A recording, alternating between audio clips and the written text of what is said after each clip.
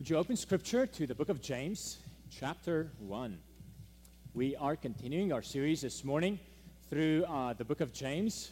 Some of the students who have missed for the last few weeks thought they're coming today and we might be at the end of the book of James, and they were pleasantly surprised that we're just at the end of chapter 1. So James chapter 1. The passage that I'll be preaching from is verses 26 and 27, but for the sake of context, I'm going to read from verse 22 to verse 27. So James chapter 1, we'll be reading from verse 22 to 27. Page in the Pew Bibles is 1011. Here's the word of the Lord for us this morning.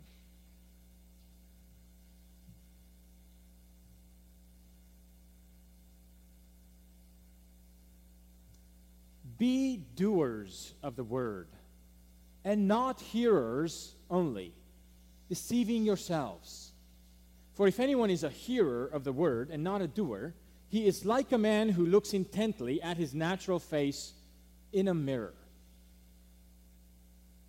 For he looks at himself and goes away and at once forgets what he was like.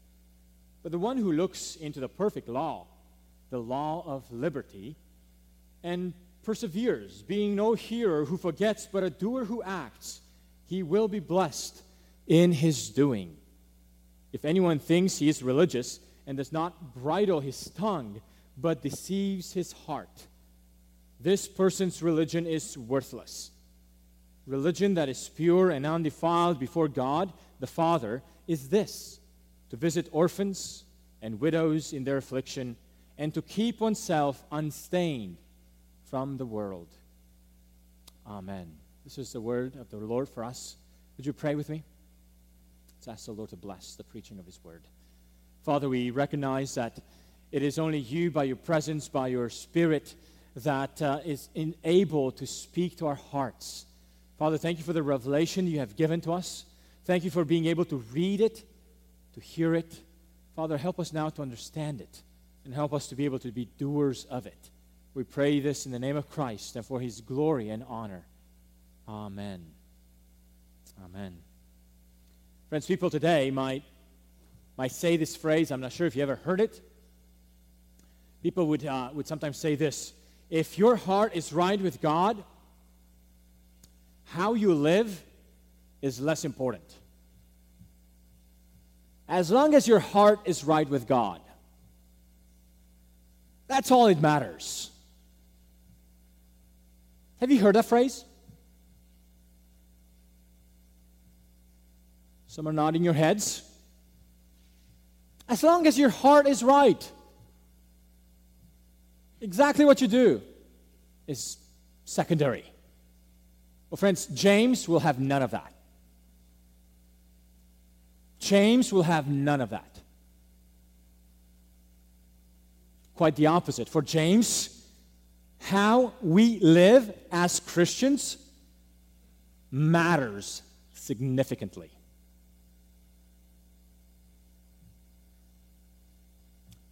Here's why. And here's the first point. If you're taking notes, here's the first point.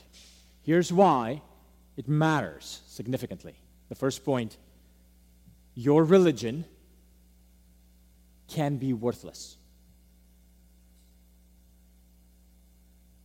Anyone's religion, anyone's profession of religion can be worthless. Look at verse 26. Let's read verse 26. If anyone thinks he is religious and does not bridle his tongue, but deceives his heart, this person's religion is worthless.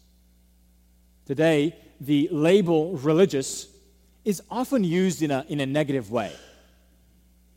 To refer to someone who simply poses to be spiritual when in reality he is not.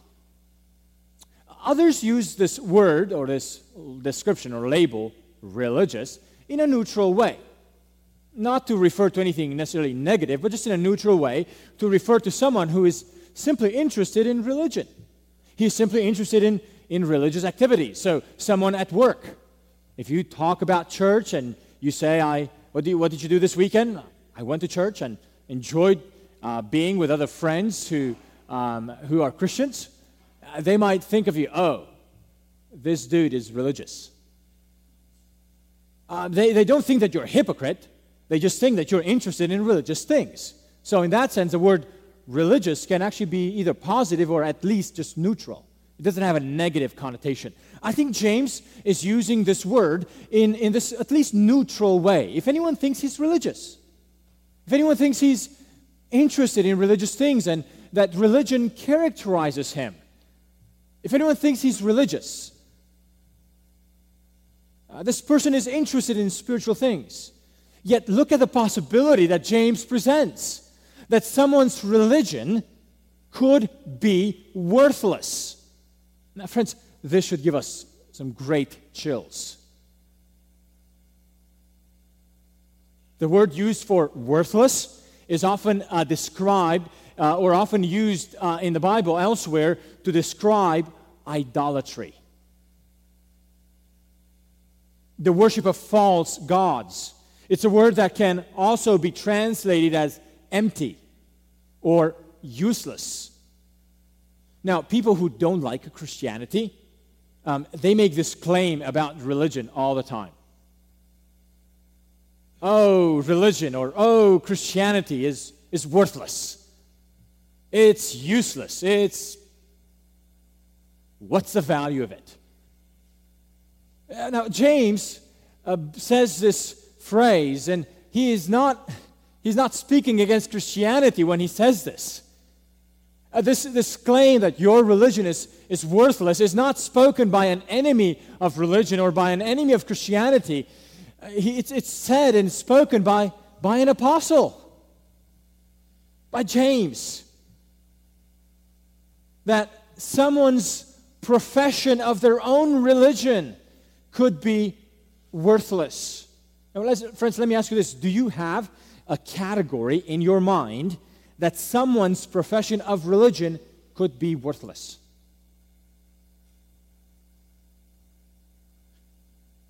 Do you think about that possibility?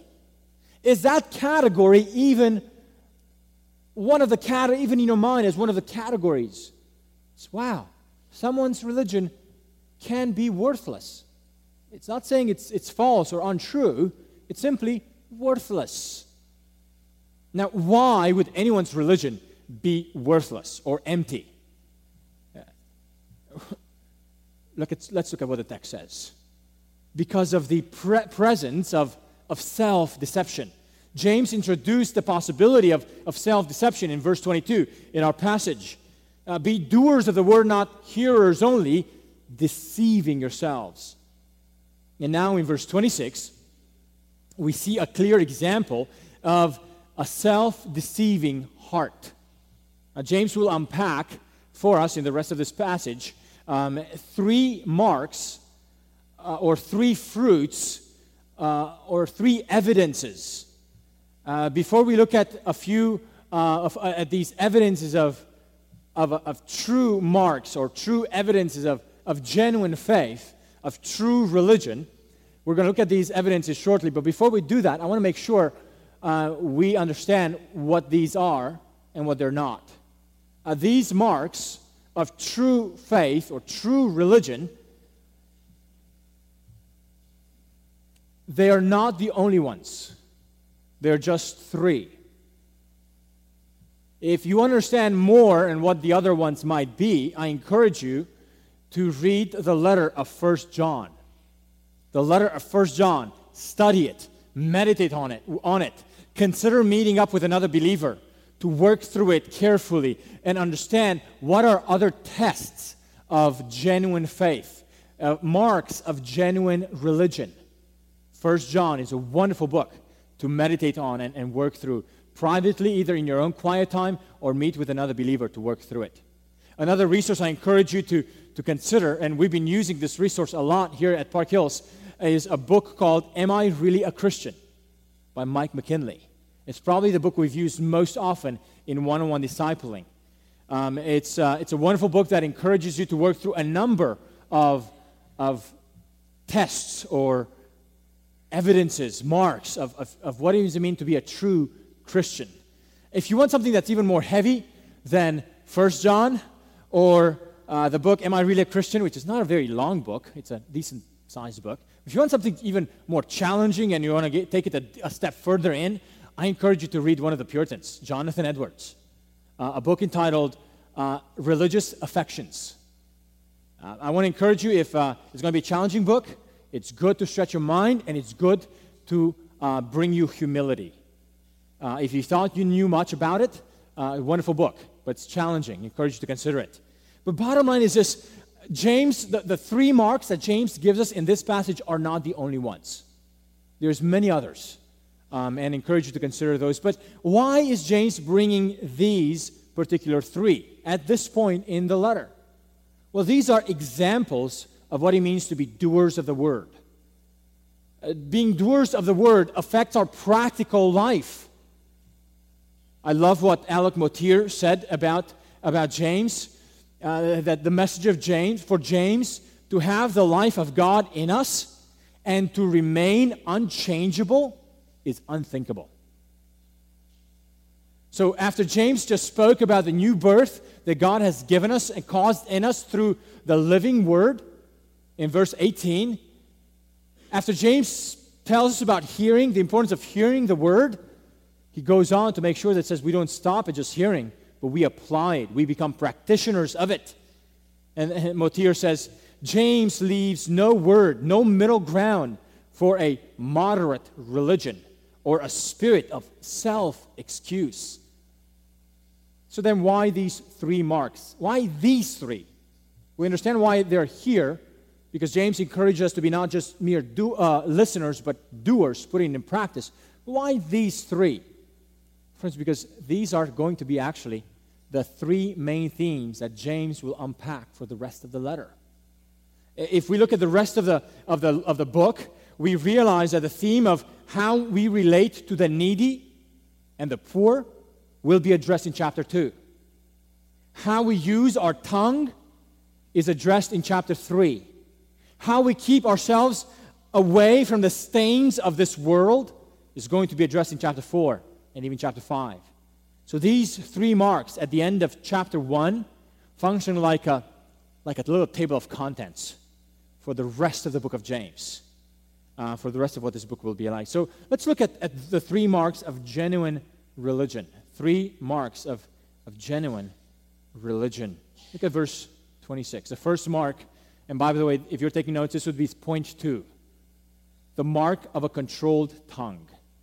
The mark of a controlled tongue. Look at verse 26. If anyone thinks he is religious and does not bridle his tongue, but deceives his heart. Now, the bridle was a device which a horse rider would use in order to control his horse, or if he was riding it, to guide it. But James uses this picture of a bridle in a horse's mouth, not for a horse's mouth, but for our mouth. And specifically for our tongue. Our tongues need the bridle. Our tongues need to be controlled. Oh, friends, think how much damage a tongue can make. In speaking a lie to a friend or to a boss and ruining your trust in your relationship, or speaking words that destroy others, destroy relationships, destroy the unity of a church, or the opposite, speaking flattery, speaking words that are positive about someone else, but they're not true. And you know they're not true, but you say positive things just to flatter, just to put a face, while behind the scenes, the heart is not there. You're just speaking things that are not true, even though they are positive. Or how about exaggerations for the sake of giving a good story, for the sake of impressing someone, for the sake of of exaggerating reports. Here's the point. James tells us that true religion, when genuine, will impact someone's speech. True religion is evidenced in us by the way we control our tongue, by the way we speak. By the way, Paul spoke in Galatians 5, chapter 5, verse 22, that one of the fruits of the Spirit is self-control. How do you know the Spirit is inside of you? How do you know the Spirit is working in you? One of the fruits of the Spirit is self-control. And one of the subsets where the Spirit of God works self-control in us is the way we use our tongue. Now, James told us already in verse 19 that we should be slow to speak. Slow to speak. Who gives you the power to be slow to speak? The Spirit of God that works in our hearts to transform us. And now in verse 26, James expects this self-control to be exercised in the way we use our tongue. Several weeks ago, I was in a conversation with some folks, and someone had made a critical comment about a situation. And I inquired privately about that critical comment that was made. And the person responded back, and he said, "Perhaps I spoke too harshly about the situation." And I was moved by that response. Because this person was saying, well, perhaps I want to make sure I don't spread false conclusions about a situation. I want to make sure you don't understand more than what I intended. I don't want to spread things that are not true or exaggerate the impact of those. So he just put a pause on that conversation and said, perhaps I spoke too harshly about it. An example of someone who controlled his tongue in the aim of not spreading things, even if some things may have been true about the situation. He realized, what if I spoke too harshly about it? An example of controlling the tongue. Friend, cherish and delight and pursue growing in controlling your tongue. Refrain from speaking things that have a destructive power. Refrain from using your tongue in a positive way in order to manipulate a situation. Refrain from using your tongue in an uncontrollable way. For James not controlling the tongue and yet thinking that we are religious is actually an example of self-deceiving in the heart. Even if you might think that your heart is right, when you don't control your tongue, you're actually deceiving your heart. Friend, the connection between the mouth and the heart is seen elsewhere in the Bible. James is not the only one who makes this connection. Let me give you a few passages in Scripture where we see a connection between what comes out of this organ of the mouth, the tongue, and actually what happens in the heart. Let me give you a few references. These are not the only ones. I'm going to start with some of the Gospels. Jesus says a good person, this is Jesus, the good person out of the good treasure of his heart produces good. And the evil person out of his evil treasure produces evil.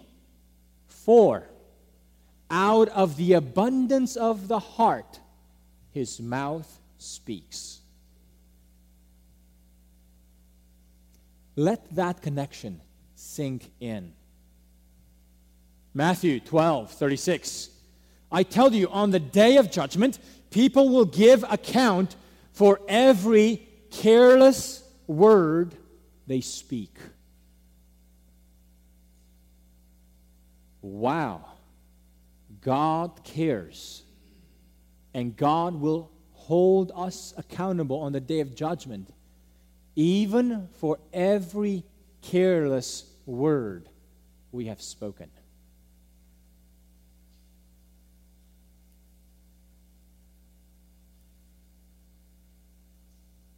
Let that sink in.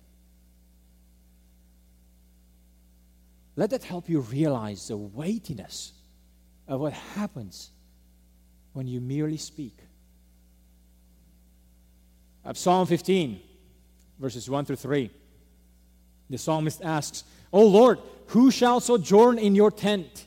Who shall dwell on your holy hill?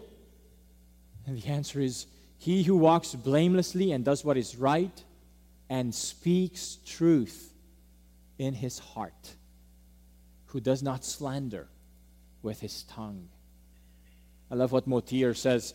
The tongue and the heart are linked so that the tongue is an accurate index of what we are at the core of our persons. Friends, what does this mean for us? James puts a spotlight on our mouths.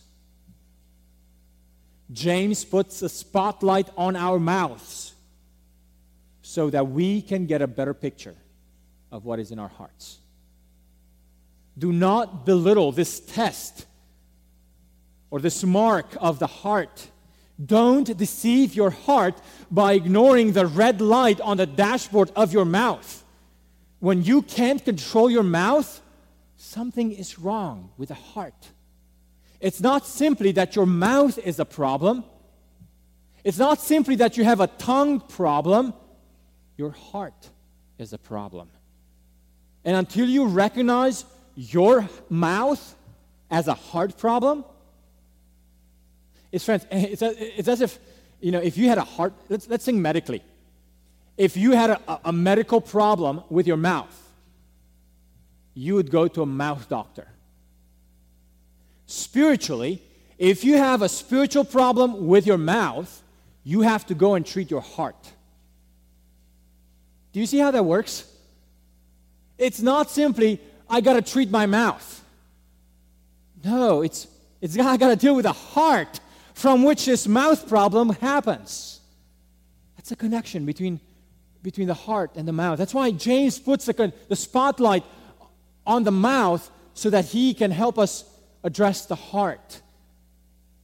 Friends, if you use your tongue, if you think that your tongue has an issue, ask yourself and ask another believer to help you work through this issue of the heart. And I'd love to point you to some resources that you can go through with another believer to address the problem of the mouth, because it's a problem of the heart. Friends, when you see, what about other people? When you see and perhaps other believers, other members of our own church, other engage in intentions, in harsh and destructive speech to one another. Friends, if you notice that in someone else, don't let such things go unaddressed. If you notice foul language or speech that is destructive, friends, don't let those things go unaddressed. In love and kindness, address such behavior with them, pointing out the seriousness of what James is saying in these verses. Friends, James says that if we think we're religious and we're not careful with our mouth, but deceive the heart, our religion is worthless. This is a serious matter. Address it. Address it with kindness. Address it with love. Address it winsomely, but address it. Encourage one another. Watch over one another. The second test of a genuine religion, of a genuine faith, is the test of caring for others. Especially the test of caring for those who can't return you any favors. Orphans and widows. Help them. Look at verse 27. A religion that is pure and undefiled before God the Father is this: to visit orphans and widows in their afflictions. Now, in ancient times, when the state did not have programs to assist the needy, especially it was the priority and the responsibility of God's people to take care of those among them who were in that condition. In the Old Testament, God has given the Israelites clear instructions about how they should care for their orphans and their widows. I'm going to read just a few passages. There are many more. Exodus 22, right before they get out of Egypt, at Mount Sinai, they receive the law and how they should operate as a new people of God.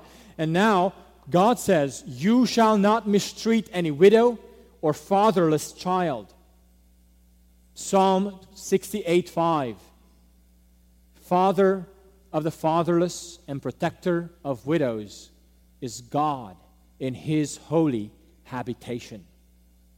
These texts and many others show us God's heart for those who cannot provide for themselves, those who cannot protect themselves. Friends, may I say that doesn't just stop at orphans and widows. Today we might include the unborn. Whoever is in a situation where they cannot protect for themselves, they cannot provide for themselves, God says we need to be concerned for them. God Himself is a father. It has the role of whatever they lack. That is what God is for them. But notice the relational concern for the orphan and the widows. James encourages us not simply to write a check. No, James says, visit them in their afflictions. Visit them. Do you hear the relational connection here? This involves a relational involvement. We are to visit not simply the people who are our friends, but the people who need our attention and care, who don't have it. I was so encouraged a few weeks ago when I heard that the McGills had visited on Easter Sunday Gladys Riggs in her nursing home. And here's the beautiful part about that visit. Ryan and Katie had no idea who she was, nor did she know who they were. But they went and visited. And we have other members here who do that on a regular basis. Sharon Meacham, when she comes in the office every Tuesday when she's here, she calls every homebound member to see how they're doing, even though she may have called them just the previous week. Just call to see, how was your week? Anything we need to know, anything we can pray about, anything we can do for you. A way for us to, as a church, to care for them. But I'm so encouraged by many other members who just do it without any kind of program or just do it out of the love of the heart. Paul Beeman, Larry Meacham, Paul Horton, and other members like Sue Kidwell, and many others have taken on responsibilities to care for several of our widows who need help. And I know some of the widows who are okay, they take it upon themselves to call other widows. I love that. Members, continue to do that. And especially those who are not able to be with us on a regular basis. We have a membership directory, and in the back of that directory we have a list of, and even the pictures of those who are homebound members. Call them. See if they would be open to receive a visit from you. We have a member who lives in a nursing home right across this church in Brookdale. I encourage you to go and see her and visit her.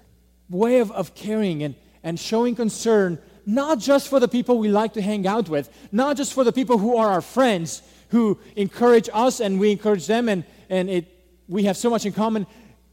Care for people who need our help, who need our encouragement, who cannot get it on their own, and who cannot protect themselves and provide for themselves. I'm so thankful for the ministry of Paul Beeman in our congregation, who encourages us and motivates us to go once a month on the fourth Wednesday of every month and take a group of our members to the soup kitchen. So we are involved in feeding the homeless in Austin. So praising God for that tenacity and faithfulness. I'm so encouraged by Kathy Lapp, who every year leads our church to provide for Christmas gifts for children whose parents are incarcerated and who may not be able to get a Christmas gift from their dads or moms. So we are led in that ministry. Friends, when these members or others encourage you to consider helping in these various ways, I hope you go outside of your comfort zone and try to make a point to be a part of these ministries. When we show care and love towards orphans and widows or those who are needy and cannot protect themselves and provide for themselves, we reflect the Father's character towards those who cannot help themselves and provide for themselves. Now, friends, let me make clear, I want to give a caution. There might be some who might live individualistic lives, might not care much about the Word, They might not care much about hearing the word or applying it, but they say, oh, if I just do these acts of caring for those who are in prison, or for those who are orphans, and for those who are widows, and do help the homeless, that's true religion. Don't worry about this. Or don't worry about opening up my life to others and caring for others. I'm just going to do this once in a while, a few times a year, as a way of, hey, I'm doing the true religion thing. And they silence their conscience that way. I want to make sure you understand, these acts of kindness and these acts of opening to others are not supposed to be done apart from hearing and doing the Word of God. They're not supposed to be done apart from opening our lives to one another as a pattern of being a Christian. Being a Christian means opening our lives to other Christians, living as members with other Christians together, belonging to one another. That's the premise of the whole book of James. And when the point of these particular verses is to say that our care for one another is not simply to be limited to those whom we like. We're not supposed to care and provide this openness and this mutual encouragement and providing for one another just for those who are closest to us. We're supposed to do it even for those who are not going to return the favor back because they can't. So I want to make sure we understand that we're not supposed to do social action at the expense of immersing ourselves in the Word of God, of hearing it and wanting to do it, or at the expense of understanding of what it means to be the people of God together every week. Genuine religion opens our hearts in such a way that we open our lives to others, even to those who cannot return the favor back to us. So we've seen the test of controlling our tongue, the test of controlling our caring for others, or the marks of caring for others. Lastly, the mark of pursuing purity. The mark of pursuing purity. The last phrase in verse 27, let me read the whole verse again. Religion that is pure and undefiled before God the Father is this: to visit orphans and widows in their affliction, and to keep oneself unstained from the world. What does it mean to keep oneself unstained from the world? Well, what is the world? Is it simply society? Does it mean that we need to withdraw to our own little secluded community and not have any engagement with our society, with the institutions of society? Is that what the world means? Absolutely not.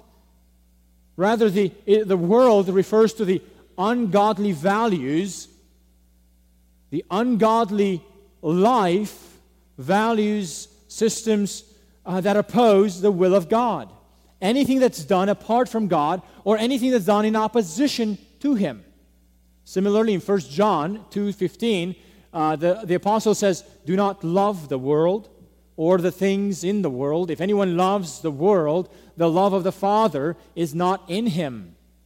The world is that which is incompatible with God's ways. That's why the love for the Father cannot be in the one who loves the world. He cannot love two opposites who are incompatible with one another at the same time. So the world is that which is incompatible with God's ways, with God's glory, with God's will. The world is a realm of corruption of what God created. To love the world is to love our autonomy from God. To love the world is to love our separation from God, when we actually love to be separated from God. We don't want God to be involved. We can do things on our own. We don't need to inquire of Him or seek His ways. We can do this on our own. When you love that separation, whatever decision in life you're making, you are loving the world. Or loving anything that actually blatantly opposes His ways. So how should we relate to whatever is opposite to God or separate from Him? Some people think that you can be a Christian and not worry about the things that oppose God. Some Christians think that as long as they have said a prayer, or as long as they go to church, or as long as they think of themselves as being Christians, it won't hurt them to do the things which God doesn't want us to do. Some Christians even say that Christianity is not about rules, that it's about a relationship. Have you heard that slogan? Let me say this, that slogan is very dangerous.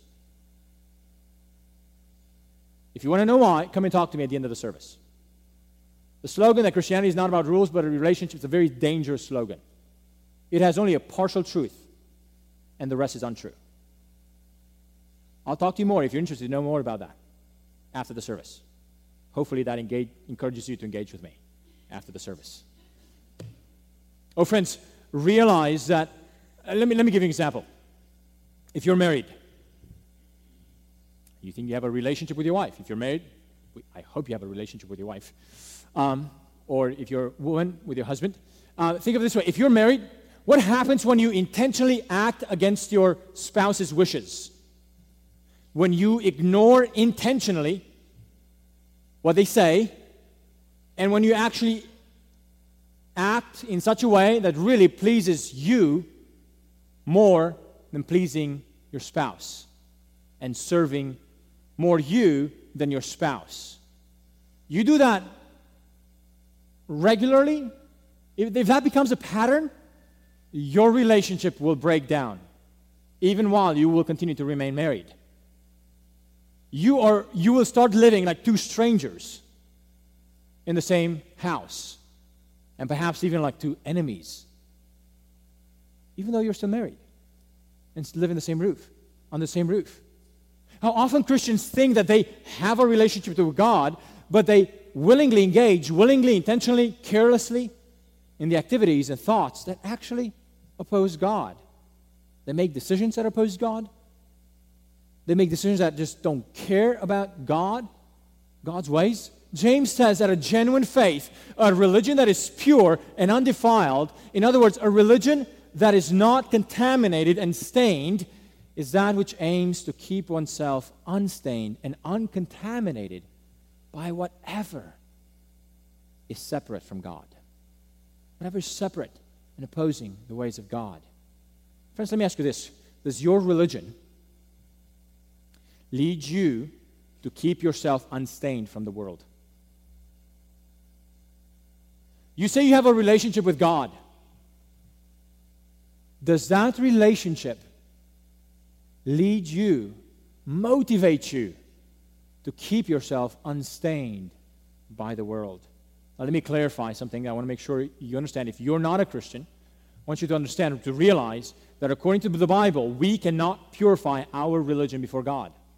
We cannot produce for us a pure religion before God. The pure and undefiled religion is that which only Christ can give us. Only God can give us through His Son, Jesus. No human laws, no human perfections can make our religion pure and undefiled before God. If our sin is not dealt with on God's terms, if our sin is not dealt with by the means with which God provided, our greatest act of charity stand before God as filthy rags. The only path to have a religion that is pure and undefiled is if we rely and depend upon the blood of Christ to cleanse us, to cleanse our hearts, to cleanse our conscience. The blood of Christ is God's means to purify us from every stain of sin. Friends, God sent His Son into the world to die the death that we deserved and to give us a perfection that we could not have obtained for ourselves. 3 days later, the Son of God, Jesus, was raised by God from the dead to prove that He had paid the penalty and has conquered the penalty of our sin and has been triumphant over death. Oh, friend, if you're not a Christian, realize this great dilemma that you are in. Who will cleanse you from the stain of sin?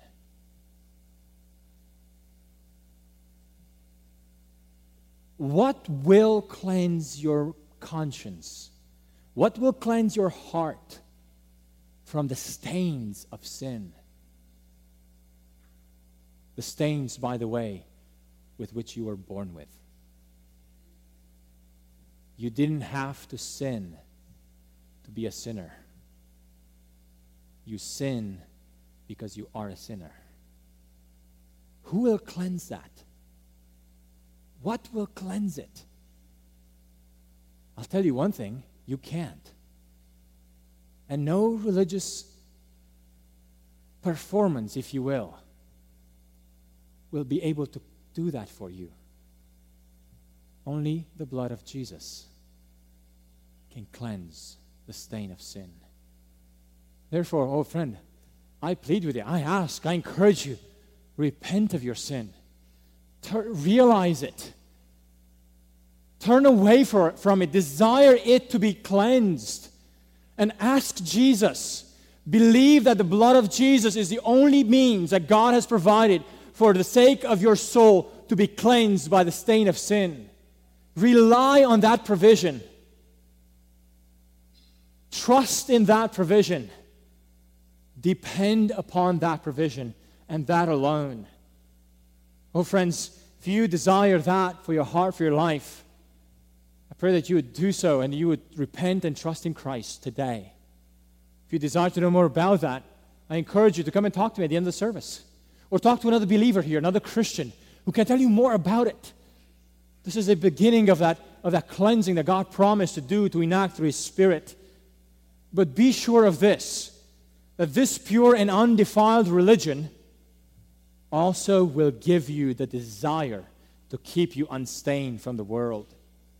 It is the Spirit of God that takes residence inside of you, who creates this new desire for God's purity, for God's holiness, for a religion that is pure and undefiled. It's the Spirit of God who enables you to shun away from anything that would stain you before God. Friend, let me ask you once again, is your faith in Jesus the kind of religion that motivates you to keep yourself unstained by the world? If you'd like to know more about that, I'd love to encourage you to read the book by Jerry Bridges, The Pursuit of Holiness. It's a wonderful book that will help you understand the dynamics, the practical ways in which you can respond and pursue that purity, because we have to realize we are in a battle between two natures inside of us. There's a nature, the old nature, that will desire the old ways. And there's a new nature that God has implanted in us through the regeneration caused by the hearing of God's Word, that now desires the purity of God. If you want to know more about this battle between the two and how to pursue the purity of God once God has regenerated your heart, I encourage you to pick up the book, The Pursuit of The Pursuit of Holiness. Read by yourself or read with another believer.